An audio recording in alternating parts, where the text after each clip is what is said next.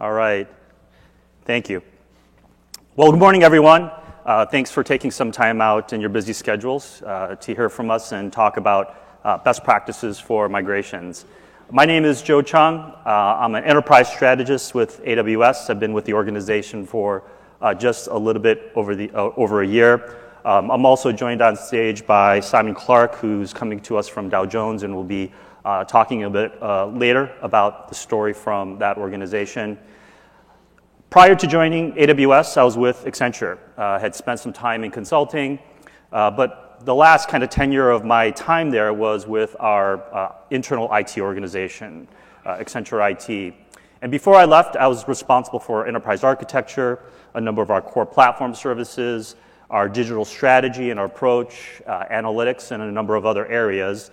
And we had a goal to be 90% in the cloud as part of a digital transformation journey that we were undergoing in our organization. When I left about a year ago, we were 60% of the way there, and last time I checked in with the team, they were about 80%. But as part of that journey, we did a big lift and shift of our on-prem colo data centers to AWS, but also started to do some net new development. Over the last year, just to tell you a little bit about the role of our team, is to really share our experience or my experience as a former customer with senior executives, CIOs, and CTOs, and just share all the best practices that we've gathered, not only from what I experienced as a customer, but now that I've had an opportunity to engage with many more customers to share those best practices. I've also been part of our Migration Acceleration Program, so it's a program that we'll talk about briefly at the end of the presentation, where we're trying to package up all of this best thinking and provide methodology, some investment and training to make that journey for those of you who are relatively new in this journey to the cloud and make that path much easier and stand on the shoulders of those who've gone before. Being an IT executive is really hard. Most organizations that I speak to, they come from environments where there's quite a bit of tech debt. You know, for those of you who've been in IT for a long time, you know how it goes. You develop new systems. You're always focused on the next thing. You never have an opportunity to clean up what you've done in the past because of the pressures to be able to deliver to the market. And you end up saddled with a whole bunch of stuff that you wish you could have taken care of. But then on top of that, in this age where security is a concern for everyone, and then, kind of to add to that, everyone is being challenged with this thing called digital transformation. But more and more, customers are coming to us and making the realization that cloud is a potential answer in that journey to retire tech debt, to modernize IT, to even improve security posture. We've seen a pretty dramatic shift in thinking amongst organizations, believing that cloud used to be this thing that you were sort of concerned with, you're afraid of, to now more and more a belief that cloud can actually help your security posture. But there are many different reasons. Most organizations I talk to these days are concerned about, how do I get more agile? How do I be more innovative? We've worked with some customers who have gained up to 30 to even 70% productivity savings by being able to move to the cloud because you don't have to wait around for infrastructure to be provisioned. And with these new wave of services, and hopefully you'll hear a lot more later this week with some new services that we'll launch, being able to take advantage of those without having to worry about instantiating infrastructure and laying down software. More and more, as data center leases are up, or maybe there's some major hardware refreshes, I talk to also a lot of customers who are interested in closing down their data centers. They say, you know what, this is really hard stuff. We don't want to spend our energy racking and stacking servers. We'd like to move up the stack, take that capacity, and move it to other things like the innovation side of the house. And we mentioned digital transformation. It's a funny term. I remember when I first heard this, 6, 7 years ago, remember chuckling very cynically, ha ha ha, we've been working with computers for how long now? I've come to really appreciate and understand that digital transformation is simply about delivering customer value at a pace with innovation that we've never seen before in technology and being able to leverage capabilities like the cloud or analytics to be able to deliver those experiences. And there are many more other reasons that customers are moving. I've definitely seen an inflection point in the industry and just the interest that has come about in enterprises for migrating to the cloud. But we get a lot of questions. For example, like, how do I create the business case? It used to be that some of the more maybe forward-leaning CIOs and CTOs, just by sheer charisma and belief, could motivate an organization to make a journey to the cloud. But more and more, everyone I talk to, despite lots of statements of cloud-first intents, everybody still has to go to the board or to the CFO and ask for money to be able to embark on this journey. Most people are not willing to bet their career on the accuracy of their CMDB, so it takes some time to understand what's in their environment, and not only understand what servers are there, but the dependencies between applications, who can help in this era where over the last couple of decades, many companies outsourced away a lot of their capability, which is interesting because I came from Accenture and was part of that journey. But I think many organizations are feeling like maybe they went a little too far and they need some help to help on that cloud journey, or perhaps insource more capability back into IT organizations, and a bunch of other things. And oftentimes, it's not the technology that we're talking about, it's things like people, process, and culture. There's some pretty big companies in the enterprise space who have been moving. News Corp has an amazing story in being able to move from 56 data centers down to 6, saving over $100 million in that process. To Enel, which is a utility company based in Italy, where they moved 5,500 servers in a span of 9 months. It's probably the fastest story of migration that I've heard, where they've reaped benefits in 50% storage costs and the speed of provisioning new infrastructure. To Capital One, who's really transformed themselves from a retail banking institution to really being kind of more like a high-tech institution with the number of software engineers that they've trained. They've trained thousands of their engineers and certified them on the AWS platform because of just their belief in the agility and innovation that the cloud unlocks for them. To companies like Ancestry, who've moved 10 petabytes of data, their business, they're continuing to evolve what they're doing in terms of their 2.6 million users and genealogy and moving into other spaces as well, to even public sector institutions like FINRA. So FINRA, if you're not aware of them, they monitor the US equities market for things like fraud, insider trading. By moving to AWS, they've been able to process 37 billion events on a daily basis and be able to really accelerate the queries and the analysis of that data by over 400 times. And there's lots of other customers, BP, GE, Symantec, Ticketmaster. So we're seeing quite an uptick in very large-scale enterprises and the challenges that come with those enterprises that have built up tech debt over many, many decades of existence. So what I'd like to share with you is what's the kind of the overall process for migration. Every company is obviously unique. You have your own drivers for your business. But for the most part, I think you could say that the process looks roughly the same at the macro level. It usually starts with senior executive sponsorship, working with our account team, creating a business case, starting to invest in some foundational capabilities, to exercise of portfolio discovery and planning, which we'll talk a bit more about, to the what we'll call the migration factory stage. So once you understand what's in your environment and you start to scope it out, there are different mechanisms that you can use to actually migrate your workloads, and we'll talk about some of the paths, to the fact that every one of these applications or servers are going to have to land in some type of operating model. The operating model will be different in the cloud, and that's something that we work a lot with customers to work through and change their processes. And the fact that this is a continual process. You'll have to iterate on this. No one gets this right on the first go. Simon will get into a little bit more detail about some of the iterations that Dow Jones went through. And with each subsequent migration wave that you complete, perhaps it's the first data center that you close, you'll continue to learn, adapt, and grow. So let's talk about the preparation stage. Executive sponsorship is super important. So what do we mean by executive sponsorship? Because oftentimes I'll come in to a customer and maybe things aren't not going as well as they thought it should be going. And one of the first questions I ask is, who's your single-threaded leader over this effort? And is that person someone with street cred in your organization? And is that someone who reports to the CIO or to the CTO? How much buy-in do you have across your business? Because oftentimes it's not just the CIO or CTO who can punch this thing across the line. You have to engage with legal, procurement, security. And the most forward-leaning institutions or enterprises have engaged with HR partners.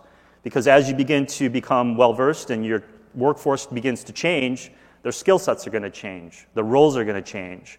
And therefore, you have to think about their career path. The JDs will change, or the job descriptions. These are things to consider as you begin to embark on this cloud journey. The next thing is to gain some foundational experience. We've seen some customers, even before committing to a large-scale migration, try to move some quick wins, put some quick wins onto the board. Working with one customer where we have a 50 apps in 50 days challenge. And it's interesting because those kinds of efforts, I think, are really important because they kind of act as a bit of a wrecking ball across, because you're going to have to deal with policy issues, security, network, and having some type of goal that's timelined can create that sense of urgency and really expose those inconsistencies in your organization on the people, process, and policy side, and it can really help accelerate that journey. So let's talk about some of these. The other super important aspect in any cloud journey is having a team. I sometimes run into organizations that say, oh yeah, we're serious about the cloud. And I'll ask them about the leadership question, but then I'll also ask them, well, what's your team look like? Well, they'll say, well, it's 10% of Bob and 20% of Jill's time, and that's our cloud team. I don't know about you, but when I have hobbies, and it occupies some small percentage of my time, but it's really difficult to make meaningful progress if it's kind of a hobby project. And so having a dedicated, focused team to begin your cloud journey is really important. I can't emphasize that enough. Ideally, it's cross-functional in nature, folks from your infrastructure organization, folks from your application side, perhaps application architects, networking. It's truly a multidisciplinary effort. It doesn't have to start big. We've seen teams that start with just a handful of people, 3, 4, 5 people. But having that dedication and that focus and the air cover from senior leadership is super important. Then there's the process aspect. As I mentioned, the operating model is really important to consider. Things are going to change. Our operations integration practice likes this kind of 4-box model. But typically, when you think about operating model, it's these things around patching, monitoring, incident management. These things will have an opportunity to change. And we do work with organizations to tweak and evolve these kinds of processes. We also happen to have a service called AWS Managed Services that was launched last year that can help offload that. Now, we're not trying to go and replace the MSPs. There's a lot of other things that managed service providers provide in terms of their full suite of services. But when you think about the kind of the really the low-level heavy lifting around these kinds of things, AMS can be a potentially great option. We actually use this at a particular customer because of the effort involved with tweaking your operating model around these processes and the fact that the AWS Managed Services team has already invested in the process, has achieved many certifications, HIPAA, SOC 1, SOC 2, that can operate a very secure landing zone or a place where your virtual data center, if you will, and have all these processes wired up. You can use that as a mechanism to bootstrap your migration, and as opposed to investing a lot of time up front to do this. And it's not a one-way door. So the customer that I mentioned before doing this 50 apps in 50 days initiative, they're landing it in AMS, and they're going to use it as an opportunity to learn, to teach their organization, because their goal is to eventually upskill the rest of the organization. And it remains to be seen how much they'll continue to use of AMS, but it's a great way to bootstrap your migration. And if you're interested in that, please talk to your account manager. And then finally, the technology, the landing zone, as we like to call it, the virtual data center. This is a super important part. I will say that it's hard to get right in the get-go, and Simon will talk more about that. But really, this is about your account structure, your tagging taxonomy, the networking design that you'll put in.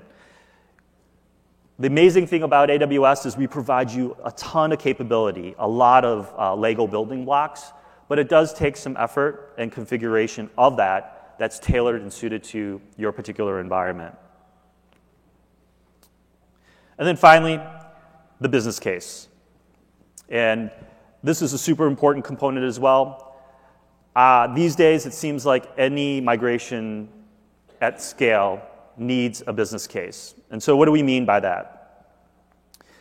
Every organization, as I mentioned before, has unique KPIs and drivers for your individual industries and verticals. But most people are not in an environment where they can ask for 50% more budget just because there's the pressure to be more innovative or more agile. Most organizations, their budgets are capped. So operational cost savings are really table stakes in any migration journey, even though the end goal and the objective is innovation and agility. Workforce productivity is what most people are seeking. The reason why AWS was even created was because in the early 2000s, there was a recognition that some of our engineers were spending up to 70% of their time dealing with infrastructure. And even though we are pretty good at operating infrastructure at scale, engineers were still spending an enormous amount of time dealing with infrastructure. And that was really the reason why Andy Jassy, who's our CEO, created the business case and pitched it to Jeff Bezos for the creation of AWS.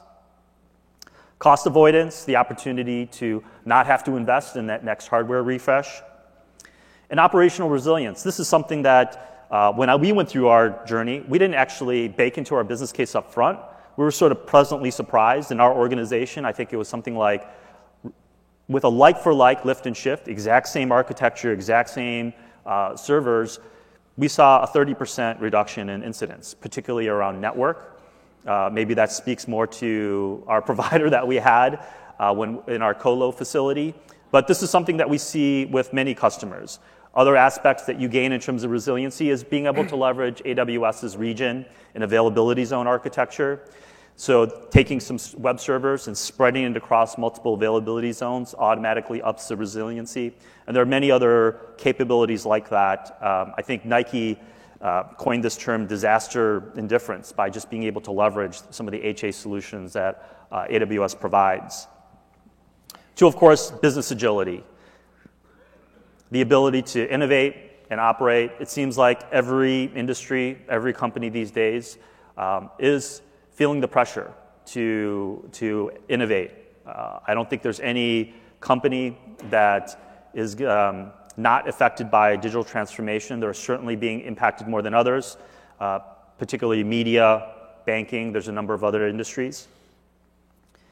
We use this slide a lot. GE Oil and Gas did a really good job of baselining really every dimension of what the factors that I just covered around agility and cost and resiliency and workforce productivity, to where with their investment in the cloud, they're able to reap $14 million of year-over-year savings. I don't know if you know much about GE Oil and Gas, but with commodities prices kind of dropping out over the last 5 years, they were under tremendous pressure to save costs, and that was their primary driver. But in addition to that, they were able to take advantage of the AWS cloud and its capabilities to not only save costs, but drive other aspects around innovation and agility.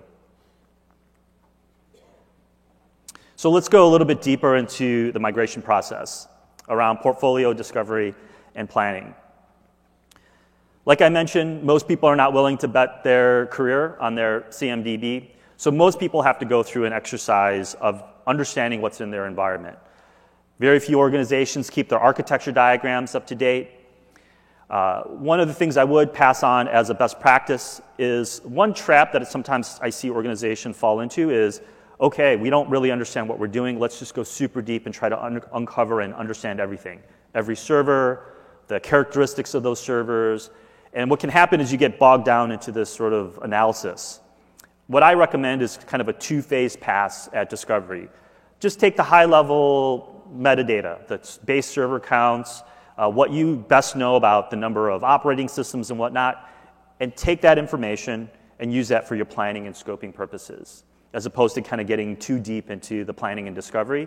And once you have identified the size of the prize and the business case opportunity, then move into some deeper dive discovery. We have a number of vendors that we work with and partner with, including some of our own tooling. Customers will ask us, well, which one should we use? But it really depends. I would say each one of these tools have their own superpower, and it really depends on the needs that you have. Some are agentless, some are agent-based. Some focus more on network discovery, where they can analyze the traffic between infrastructure and applications, which can provide that high fidelity data model that's required for you to understand how to prioritize, scope, and attack your migration. Just to kind of call out a few of these, Risk Networks and Cloudscape help automate content discovery for an application portfolio. They work with SecondWatch and Viacom to plan a migration of 1,000 applications across 3 different data centers. Cloudomize helped Nimble Commerce in terms of handling their sprawl of actually the cloud.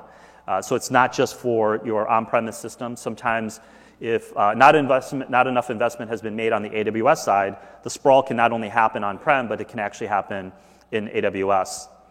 TSO Logic is another partner of ours, and they're really good at more of the business case aspects and some of the recommendation engines in analyzing infrastructure and recommending the infrastructure that you should be provisioning in AWS. Let's move to the migration factory, if you will. There are 6 patterns of migration that we typically share. It's a riff off of the Gartner 5R framework that was released in 2011. Don't ask me which R we introduced. I honestly don't know. But usually it starts with rehost, lift and shift. Some organizations say, you know what, Joe, we don't want to do our mess for less in the cloud. We're only going to focus on re-architecture. I'll tell you, rehosting is a great strategy. It can not only help you save costs, but we mentioned the resiliency, but I think it's also a great way to help modernize your architectures. The mental model that I have is it's sort of like having a fish in this goldfish bowl, and no offense to anybody's data centers that you've built up over the years. But by moving to the cloud, it's sort of like dropping that fish into the ocean. The resources that are available to nourish that fish open up dramatically when you move to the cloud. We had an application, just to share one story, that had a really horrible user experience, but it was mission critical to the business, and the team and the business was very reluctant to touch it for fear of it breaking. One of the things that we did, though, is we stood up an Elasticsearch instance, and we said, hey, we can use the cloud, stand up an Elasticsearch instance, which is a Solr-based technology, and pump the data into that. It's got a great REST-based interface, and we just do it with a minor refactor of the UI. You now have this practically Google-like search experience for that application. And the business was completely thrilled when that was shown to them, particularly because it didn't take a long time and they didn't have to touch a lot of application logic. It's just one simple example of how even by moving your applications to the cloud, it can help with even your modernization of those applications. We have many tools that can help with the automation of the movement of those tools or those servers and those applications. And certainly many organizations will do their first few manually and begin to understand the process for how to engage in that. The other path is a replatform. We're seeing companies maybe perhaps upgrade their operating system because it's too old, to being able to leverage services like our relational database service. I don't know about you guys who've managed databases, it's hard. Patching, not only do you have to patch the underlying infrastructure, but you all have to constantly patch the database engine. And we took a hard look at this as well because we thought we could potentially get 2/3 savings by simply being able to leverage some of these managed services. There's certainly the option to repurchase. Why carry over systems that you don't need to invest in? Being able to use services like Salesforce or Workday or SuccessFactors. And then certainly re-architecture is an option, and being able to leverage some of the services like Lambda and DynamoDB. Anytime you go through these kind of rationalization and analysis exercises, you usually find, 5, maybe 10% of your servers are actually unused. You can just simply turn them off. And usually there's also some remnant that might be a little bit harder to deal with. We still see plenty of mainframes and AS400s and iSeries still kind of running out there. What I would say in terms of best practice is a balanced approach, not over-indexing on one or the other, and being able to be holistic in your approach. And there are tooling and algorithms that we actually have available in addition to our experience that can actually help recommend different paths as you're analyzing your portfolio. There is a spectrum of, complexity in these migrations. Certainly, coming from a VMware, Hyper-V type environment, x86-based workloads is pretty easy, I would say, in the grand scheme of things. And certainly on the other end, you have things like mainframes. It is something that we're gaining more and more experience on. There are emulators that exist. There are conversions of COBOL to Java. Companies like WePro and TMaxSoft are investing heavily in this space to, of course, re-architecture scenarios. So just wanted to cover some tooling that's available. We have a plethora of app migration and automation tooling to help with the journey.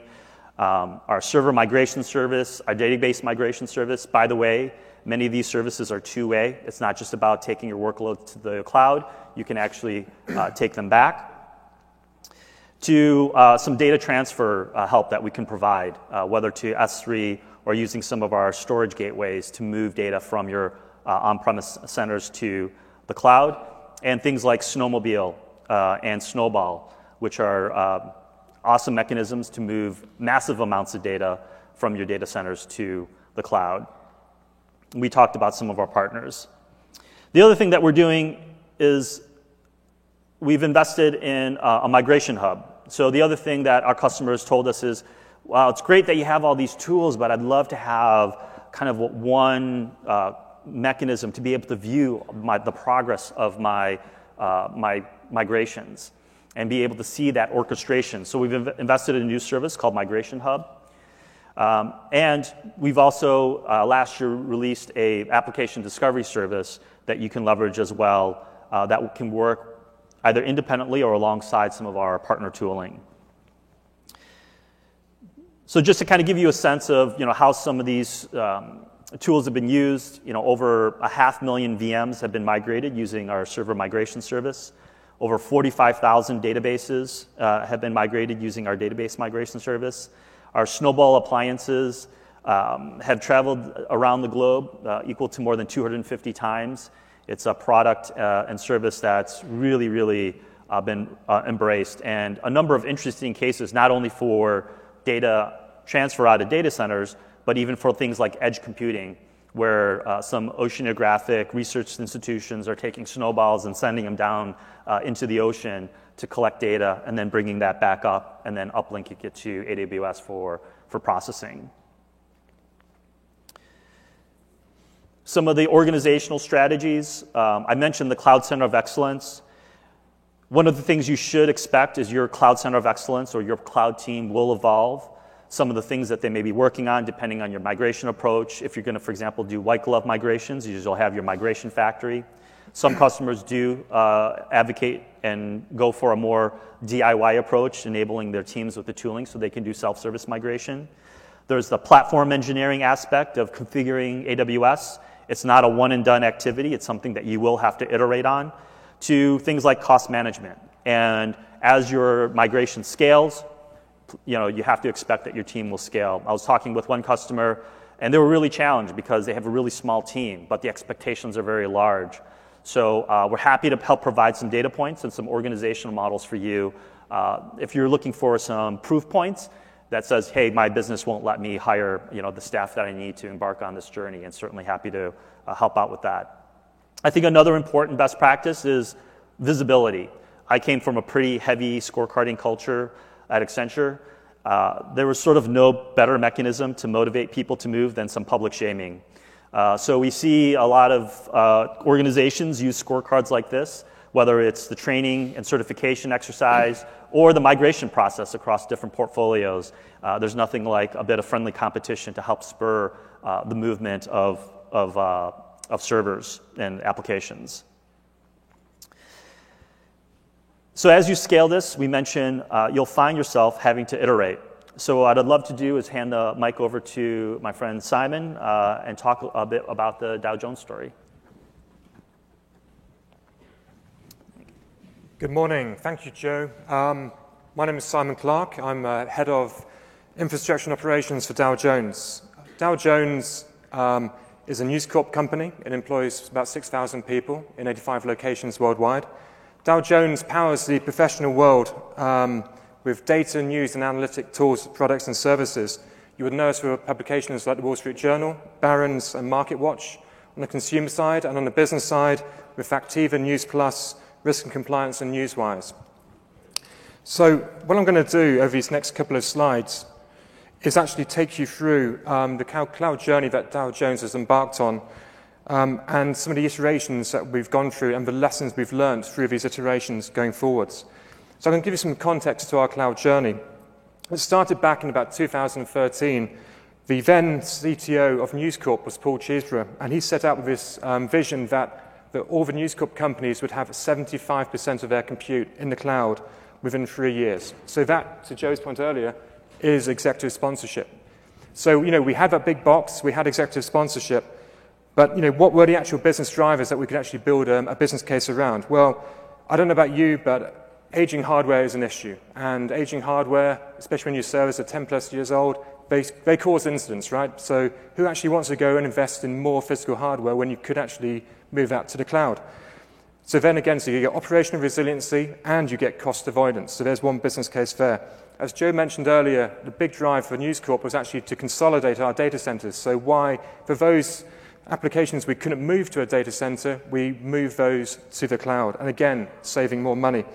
And I think a key thing, to Joe's point earlier, digital transformation. The Wall Street Journal, back in 2013, we started noticing that people were actually moving more and more to a digital experience, and less people actually reading a newspaper.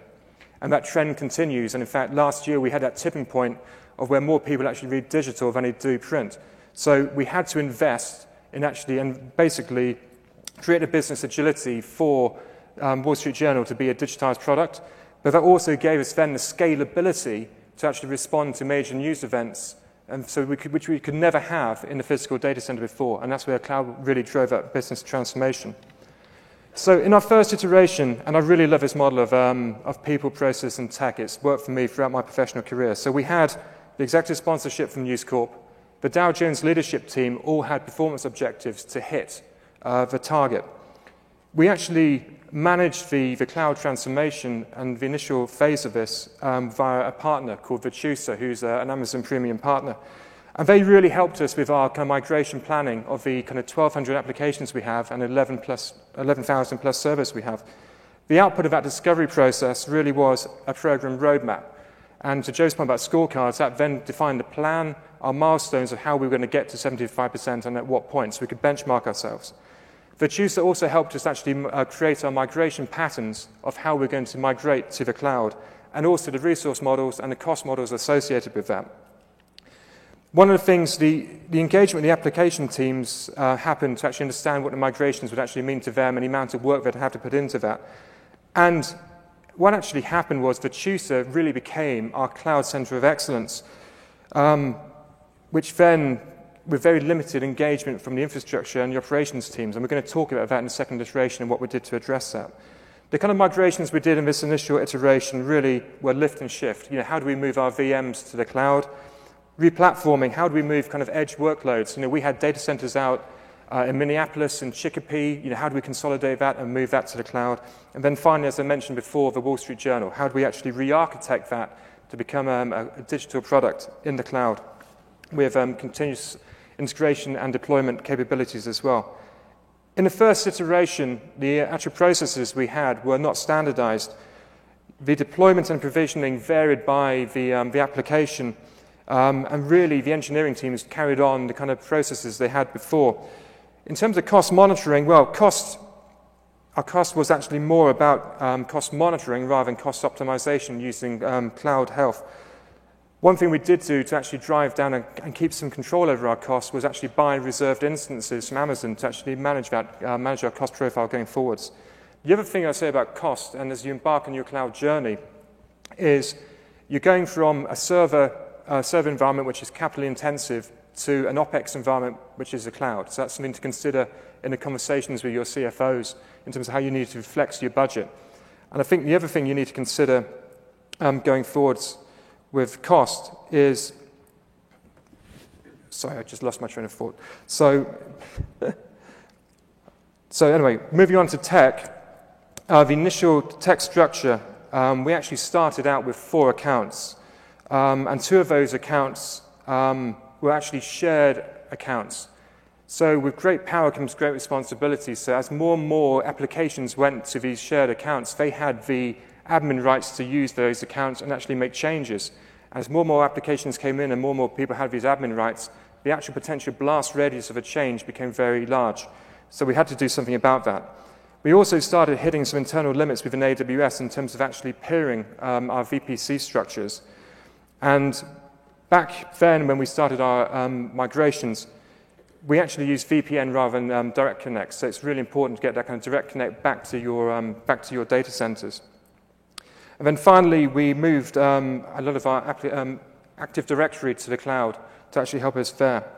So at the end of our first iteration, we were successful. We moved a lot to the cloud. But what we actually created was what we now refer to as our legacy cloud. Yes, such a term can exist. So moving on to iteration 2, I would call this the landing zone, the second coming of cloud in Dow Jones. And I think really the key thing we did here was actually work with Virtusa and actually create a cloud operating model. What roles and responsibilities do you need in the organization? What skills do you need in the organization? Who's going to perform those? Based upon this kind of RACI model, we've then actually created a cloud engineering team and a cloud operations team to actually manage cloud migrations going forwards. And this was really to enable us to actually, because cloud is a core competency that your organization should have, and you need to invest in your people.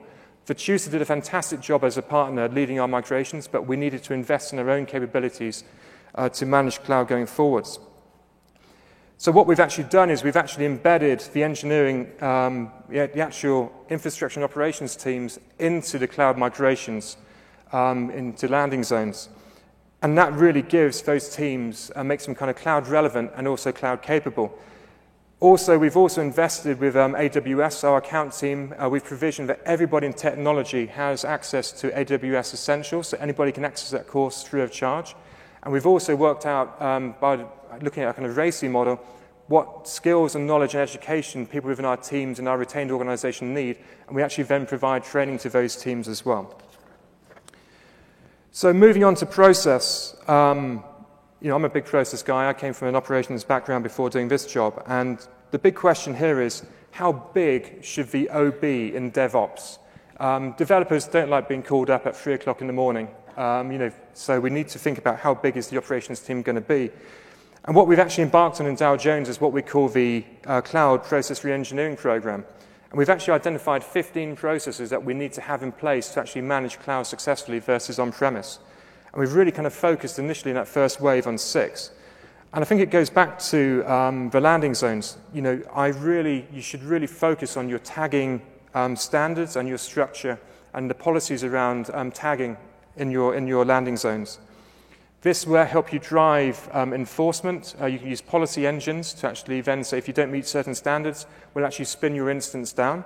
But it also helps drive cost optimization as well. And just to give you an example, we recently, in our DevShare environment, enforced tagging, and we actually reduced our daily cost by over $1,200 a day. Now, it doesn't sound a lot, but you multiply by 365 days, that's quite a lot of saving, and that's just in a pre-production environment. Also, tagging is so important. As Joe mentioned before, who had bet their career in a CMDB? Well, our CMDB was pretty void of any cloud assets. And we've actually worked closely with, and we've actually engaged with Amazon ProServe. And we've actually now just piloted how we've integrated Amazon into our Remedy CMDB using CloudTrail and config. So that's an opportunity there.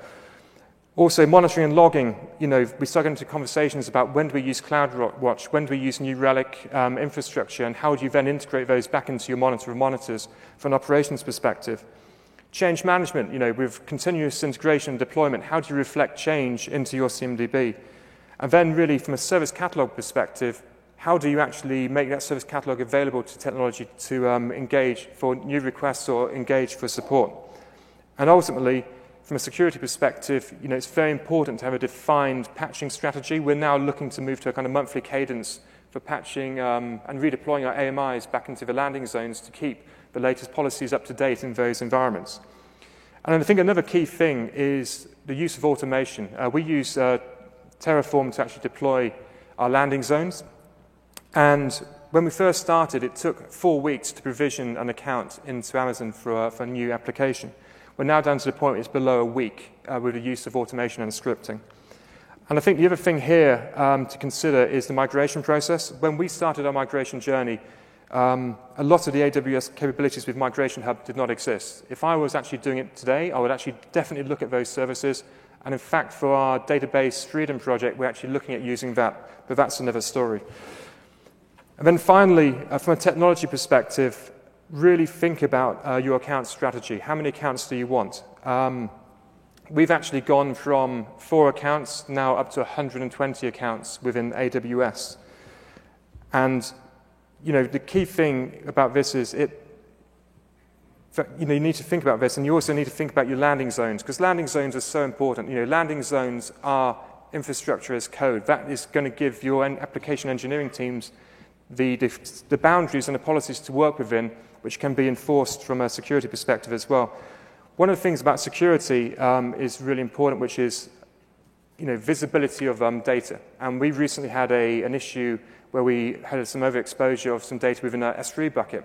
And we actually worked with our InfoSec team, and we actually developed our own homegrown solution called Hammer, which actually assesses our AWS environment, looks for overexposure of S3 buckets, it looks for issues with our EC2 configurations, and actually gives the engineering teams a chance to remediate that. And if it doesn't within a certain period of time, we automatically resolve those exposures using this tool.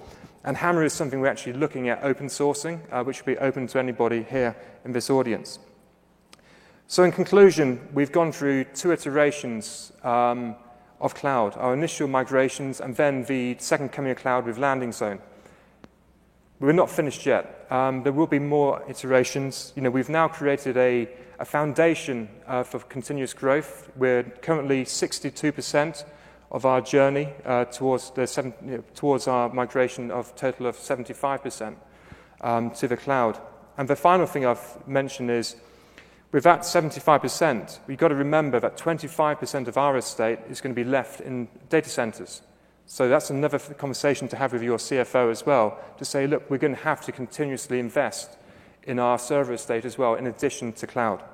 So with that, I'm going to hand back to Joe. All right, great. Thank you so much, Simon. It was awesome to, I think, hear from Simon. It was also interesting that in our journey from my time before AWS, a lot of the parallels and some of the same challenges that we face, particularly as you embark on that journey and have some migrations underneath your belt. And I think it's awesome to have some companies to engage with and speak with who've faced some similar challenges. So thank you so much. I'll try to speed through these slides because I'd love to leave some time for questions and some Q&A from the audience. Every migration does start with a hybrid scenario using something like VPC and a VPN.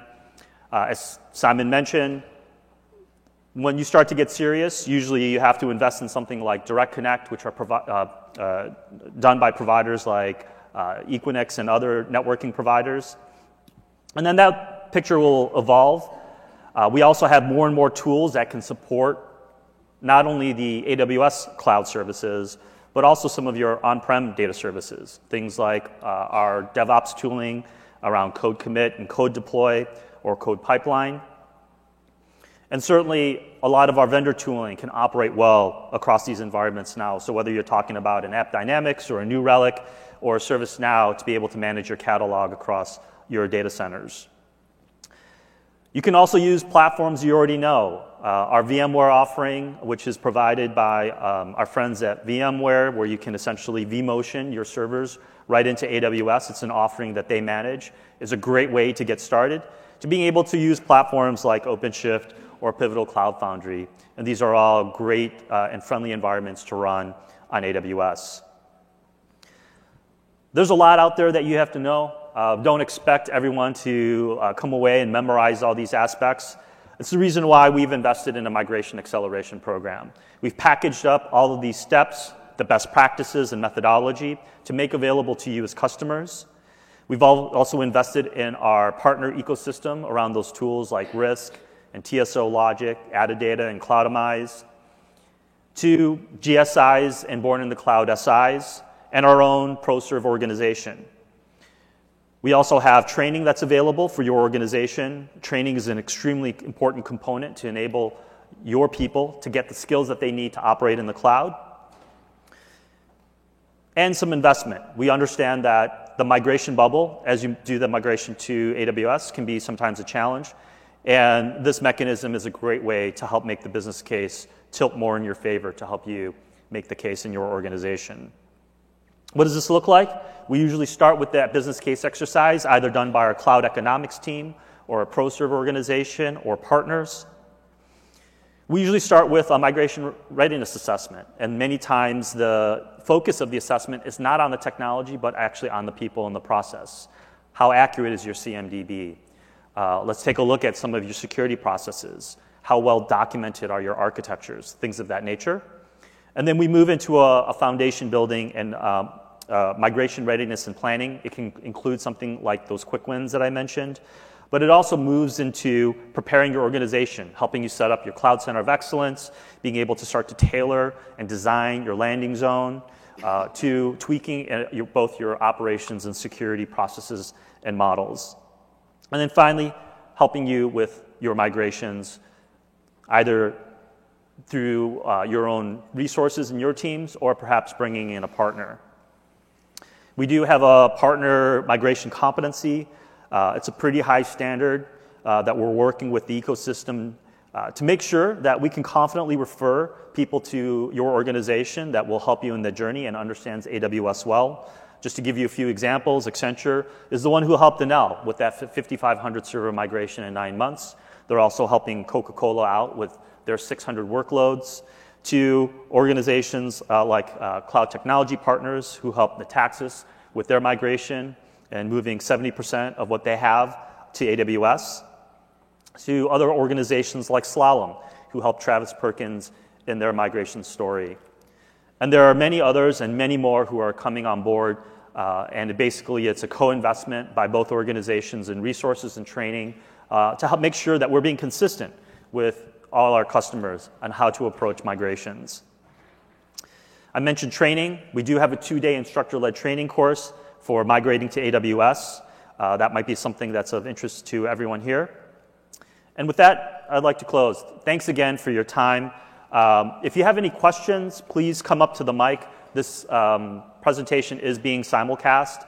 I'd love to hear any questions that's on your mind that either Simon or myself can answer. So if you wouldn't mind stepping up to the mic, appreciate that.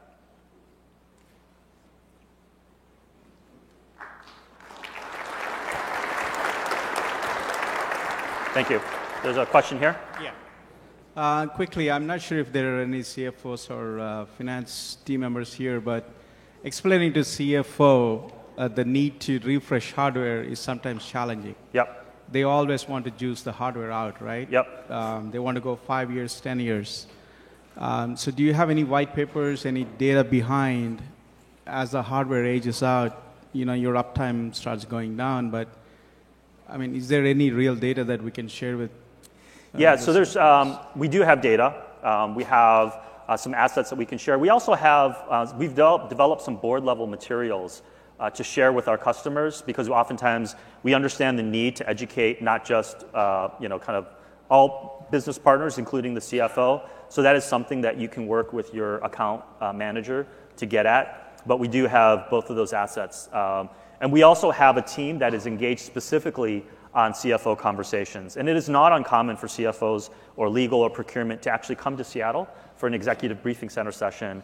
That's been a great way to get the whole business on board. So I encourage you to pursue those options, but just to make you aware of some choices that you have there. Okay, Great question. One more Sure. quick question, if you don't mind. So the other aspect of moving dollar budgets from capex to opex, right? It's usually a challenge because once opex starts going up, have you considered an option where RI dollars can be put into the capex bucket, or is that a no-no from the accounting teams? Yeah, so given that we're not an auditor, we are not allowed to give guidance on those kinds of things. I would encourage you to talk to your auditor for your organization. We have seen some movement and looking at that from the regulatory agencies who define those rules. It is something that seems to happen a little bit more on a case-by-case basis, but I would encourage you to talk to your auditors about what are the sort of the parameters in which you can capitalize RIs, because I do know that I would say maybe 1 in 5 organizations I talk to say that CapEx to OpEx movement is actually not a good thing, particularly for those EBITDA-sensitive companies. So that's something that I would just ask that you work with your accounting firm to validate. I would love to talk to anyone who has done it here in this group. But what did your team do? I mean, did they continue with OpEx for RIs, or? So what we actually did is we purchased the RIs, but we actually then spread it across a period of time. So we didn't just take the OpEx hit in one go. We actually spread it across a period of years. Okay. So that's how we did it from a financial perspective. All right. Thank you. Thank you. Question over here? Yeah. I'm Shannon. I actually work for Slalom. In your presentation, you both mentioned percent that you're migrating towards for each Accenture and Dow Jones. What do you find in your experience with the different migrations that you work through that organizations consistently don't migrate into the cloud, like the processes and technology and operations that they still maintain themselves? Is there a consistency on that? Sorry, maybe I'm not quite following the question. So like when you said Accenture migrated 90% and Dow Jones is targeting 75%, Yep. what's like the 10% and the 25%, those things that aren't getting migrated? Is there consistency that you find in organizations of the things that they don't migrate to the cloud? Oh, I see. Okay. So I would say, particularly in lift and shift scenarios, there's a couple things that I've seen. There's one option where you lift and shift very quickly, but you're also lifting and shifting your operating model. Organizations that have decent operational hygiene, meaning everything's sort of the same across their environments, it will feel kind of all the same, even with the stuff that you leave behind. Other organizations have a bit more diversity in processes, and basically they're looking the cloud to help sort of clean that up. And so what they'll often do is use that as an opportunity to essentially do kind of ops efficiency and ops optimization and automation as they move to the cloud. And of course, when you do that, whatever you leave behind is going to be very different than what you have in the cloud. Sure. So there's no right or wrong answer. It really depends on what your organizational objectives are. Part of the reason why we're so focused on doing a readiness assessment is so we like to understand those things so that we can make the best recommendation for your organization. So you find that what people leave behind can kind of vary from company to company? Then? Absolutely. Okay. Absolutely. Cool. Yeah, and people have various reasons for what they leave behind. We had our own reasons for some stuff that we left behind, but some of it oftentimes is the technology, like mainframes and AS400s, sure. Which obviously are going to be very different than x86-based workloads. Cool. Thank you. Yeah, you're very welcome. Hi there. I'm Jessica with Pariveda Solutions, and I too have seen the phenomena of the hobby projects that goes on. So aside from that, what has been the biggest challenge you guys have faced when trying to transform your team from what they're doing today to this new technology and skill set, and what was the best way to overcome that? Yeah. Simon, you Sure. I genuinely think looking at the operating model, understanding what roles you need in the organization in terms of the cloud, and getting down to that kind of ratio, because you do need, partners are important, but you need to invest in your people. We really did get down to the level of, and we've had to invest in people as well. Sometimes those skills don't exist in your environment. You actually have to go out and actually buy them into the organization, recruit them into the organization, which we've done. But again, there's a lot of people. You've got to make your infrastructure teams kind of cloud capable. And that's what I meant about the kind of the skill gaps assessments and actually then saying what training do they need to actually bring them up. But there's nothing like actual hands-on experience, and the fact that my infrastructure teams now are actually helping build and then deploy the landing zones. It gives them the expertise of what they're going to support in that production environment. So I think just get them involved right from the get-go, but understand how you're going to utilize a partner and how you retain that information and that knowledge in the organization and not just with the partner.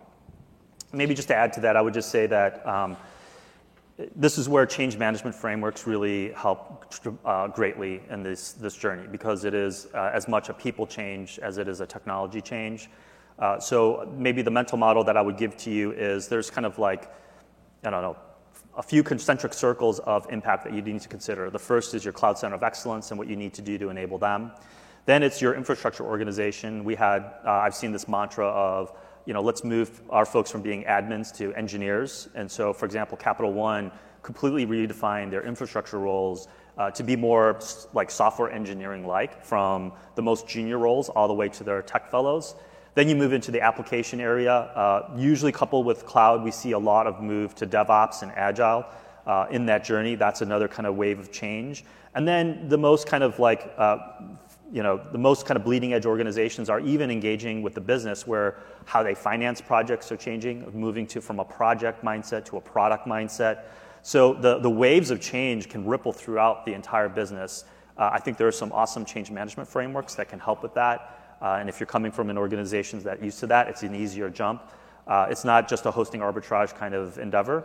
The people and the process change can be quite dramatic, and there are some different ways that we can deal with that. I actually did a chalk talk yesterday on people and cultural change, and it's a really hot topic. Great, thank you. Mm-hmm. Hi, my name is Santosh. My question is regarding the migrating tools. I saw in the list of the tools, I didn't see SMS listed out over there. Probably it's not listed, or I might have missed it. My question is, when we design the solution for the migrations, is there any criteria on what basis we can use SMS versus I go for a double take or I go for a TSO or something, just to give a good business case? Yeah, so it really depends on the partner and who you engage with. Our ProServe organization partners usually have a set of tools that they're comfortable with, and enough to be able to handle, I would say, most migration scenarios. From a lift and shift perspective, for like x86, I think there's a pretty good list of tools that people have come to depend on. A lot of them are really DR technology based. The way we did it is you stand up in AMI and AWS. You replicate the data from the server over to that over a period of time. You basically, shut down the old system, let the data make its way over, do a quick checkout, DNS flip, boom. That's how most of these kind of tools do work. But if you're looking for some more detailed prescription, that's something that we can connect you with some of our partners or ProServe to help you through that selection process. Like I said, they each have sort of their superpower, so it's hard to say, you should use this one or that one without knowing a little bit more about your environment. Right, probably some of the use cases might really help out, like at just a high level, not really at the deep, but deciding on, like certain percentage of the servers we can go for SMS versus I can go for the others, just to give a good business case. So are there any use cases which I could refer to? We do. I don't know if we've had situations where it's like, use this for this tooling and this for that.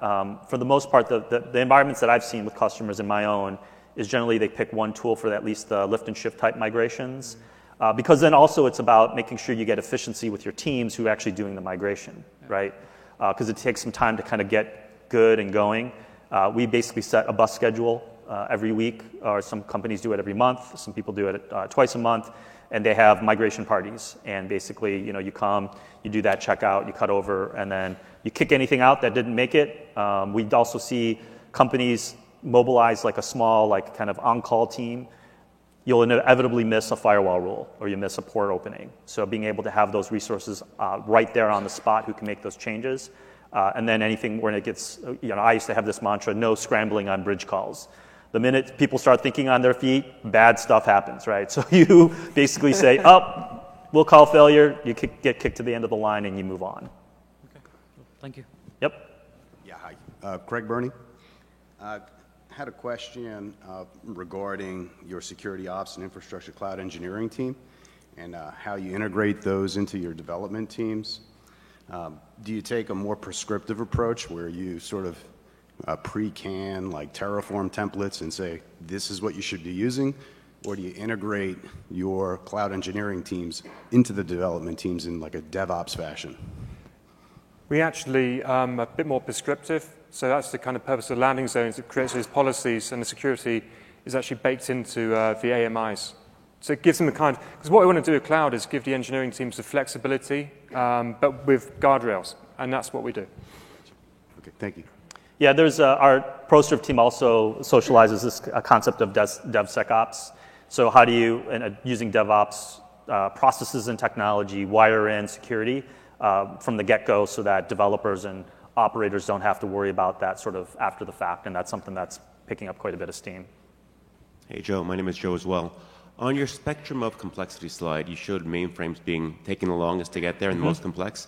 Has anybody that you're aware of successfully migrated or modernized their mainframes that started out as a legacy mainframe shop? Yep. So we do have a few proof points. I'm happy to share with you some of those later, but because it's on the harder scale, there's obviously less of those proof points. It's not in the many hundreds of organizations that have done data center scale migrations. So we are working with a number of companies across those three migration paths for mainframes, emulation.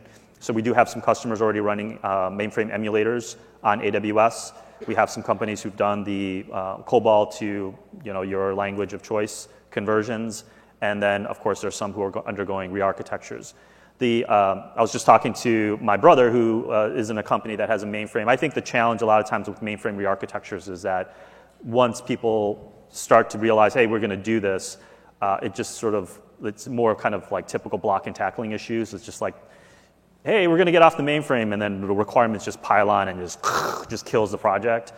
So I think that's the challenge of using more like Agile and DevOps in that journey, so that, and trying to work with the business that we're like, hey, we're not going to be able to do this big bang conversion of the mainframe, and use more of the strangling the monolith pattern and doing MVP and iterating up to where you can eventually shut down the mainframe. So that's something that I'm paying more close attention to, because banking, retail, insurance, lots of mainframes still running around. Thank you. Well, thanks for sticking around for those of you who are here for the Q&A, and have fun at reInvent.